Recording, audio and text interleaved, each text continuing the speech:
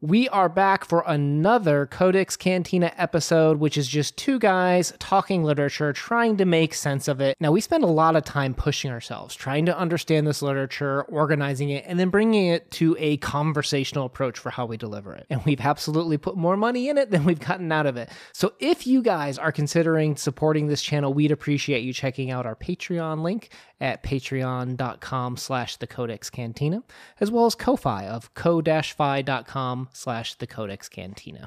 It all helps us in running the show, along with commercials, guys. So thank you so much. We're going to do a quick commercial break, and then we'll get on with the rest of the episode. We are working our way through the 2017 collection, Words for War. Up for discussion today, Decomposition by Lyuba Yakimchuk. Now that's fun to say. Yakimchuk. Love it. Now, this is available for free if you go to the Academic Studies Press website, and I'll leave a link down below. You can read this one for free. Decomposition. Nothing changes on the Eastern Front. Well, I've had it up to here at the moment of death. Metal gets hot and people get cold. Don't talk to me about Luhansk. It's long since turned into Hansk. Lu had been razed to the ground, to the crimson pavement. My friends are hostages, and I can't reach them. I can't do Netsk to pull them out of the basements from under the rubble. Yet here you are, writing poems, ideally slick poems, high-minded, gilded poems, beautiful as embroidery. There's no poetry about war, just decomposition. Only letters remain. They all make a single sound.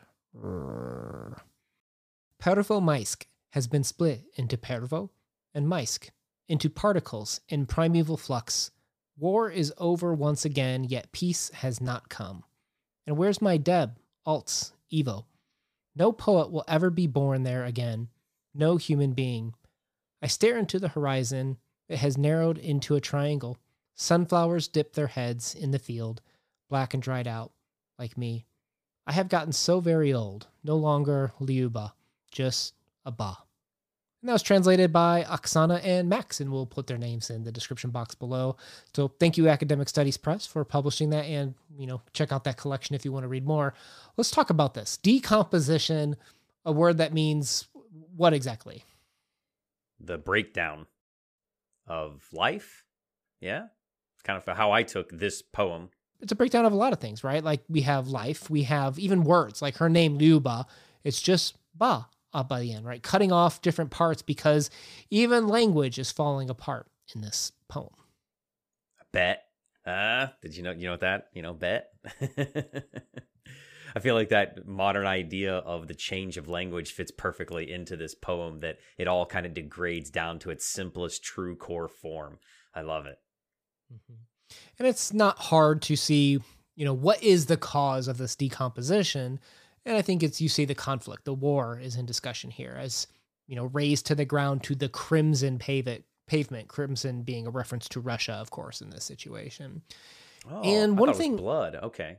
That makes sense. Oh, okay. That's a good challenge. That could be blood. All right. So I assumed Russia for that purpose, perhaps because of the times that we live in and what's going on in the world right now with the current invasion of Russia into Ukraine. Yeah. But one of the things I wanted to talk about is, we can't read no poem without talking about flowers. Flowers. I knew it. Flowers. Yeah. Sunflowers. So do you know what sunflowers mean to Ukraine? It's their national flower? It sure is. That's the extent of my knowledge. And there was a really cool video of a lady giving sunflower seeds to a soldier. That's all I know. Yeah. That's all I know. And that's a very popular video right now because, when the news broke of Russia invading Ukraine, it was kind of shocking, right? Not that we didn't think it would ever happen, but just the fact that it did happen. And the sunflower seeds are very important here because, like you said, sunflowers are not only the national flower of Ukraine, but it also symbols, peace. Why? Well, one is that there's a historical answer, and that turns out that because of the Orthodox Church restricting butter during Lent, sunflower oil took off in the 1800s. So that's one element of it you'll see there. But there's also the political element that in 1996, at a former Ukrainian missile base, when they decommissioned their last nuclear warhead, that they celebrated by scattering sunflower seeds and planting sunflowers. Thus, sunflowers have become a symbol of peace and disarmament, in a sense, in terms of Ukrainian culture. Wow, that's beautiful. So kind of double whammy there, historically, recent and old.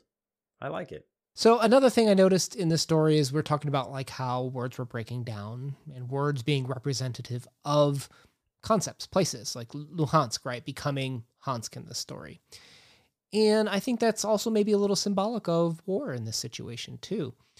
I've had the opportunity to travel to Japan, and it's beautiful, right? I love that country. Obviously, it was a minor of mine in college, and it was interesting going through the different cities and the way that like shrines just are there with the people. Like it's part of their lives just to have these like shrines and feudal era structures and buildings just around, and the torii gates and stuff. It's wonderful.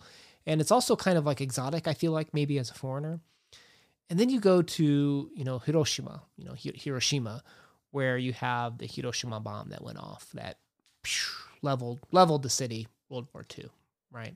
And everything had gotten rebuilt. So not that there's not other modern cities, but like when you go to like the main touristy, areas, that's like one of the areas where it's just buildings, skyscrapers. It's not the old Japan and mysticism like feelings that you get going through some of the other cities. And the way that she talks about like, Luhansk just becoming Hansk. It's the idea of war transforming not just the word, but the city even, right? Like cities being reduced to rubble and the destruction. And when it's rebuilt, it won't be the same. It's going to be a different city. It's going to be a different name in a sense. And I thought that was a very powerful way of looking at the decomposition of not just language, but places, ideas, people. And I thought it was probably the highlight of the poem for me is that tying together of the interconnectedness, I guess. This poem does a great job of that. I love the beautiful breakdown of the words, like you said in there. And it was kind of very heartfelt at the end of, I am now just, I was like, oh, that's very, very poetic. Well, and it's like kind of like war takes things away from the people, right? She doesn't feel like her whole self anymore. She's just right? Very beautiful story. Yeah. Well, we will leave a link down below where you can read some of our other discussions of poems in this collection. And again, thank you to Academic Studies Press for publishing this and making this available for people to read right now. My name's been Una. Peace. Peace.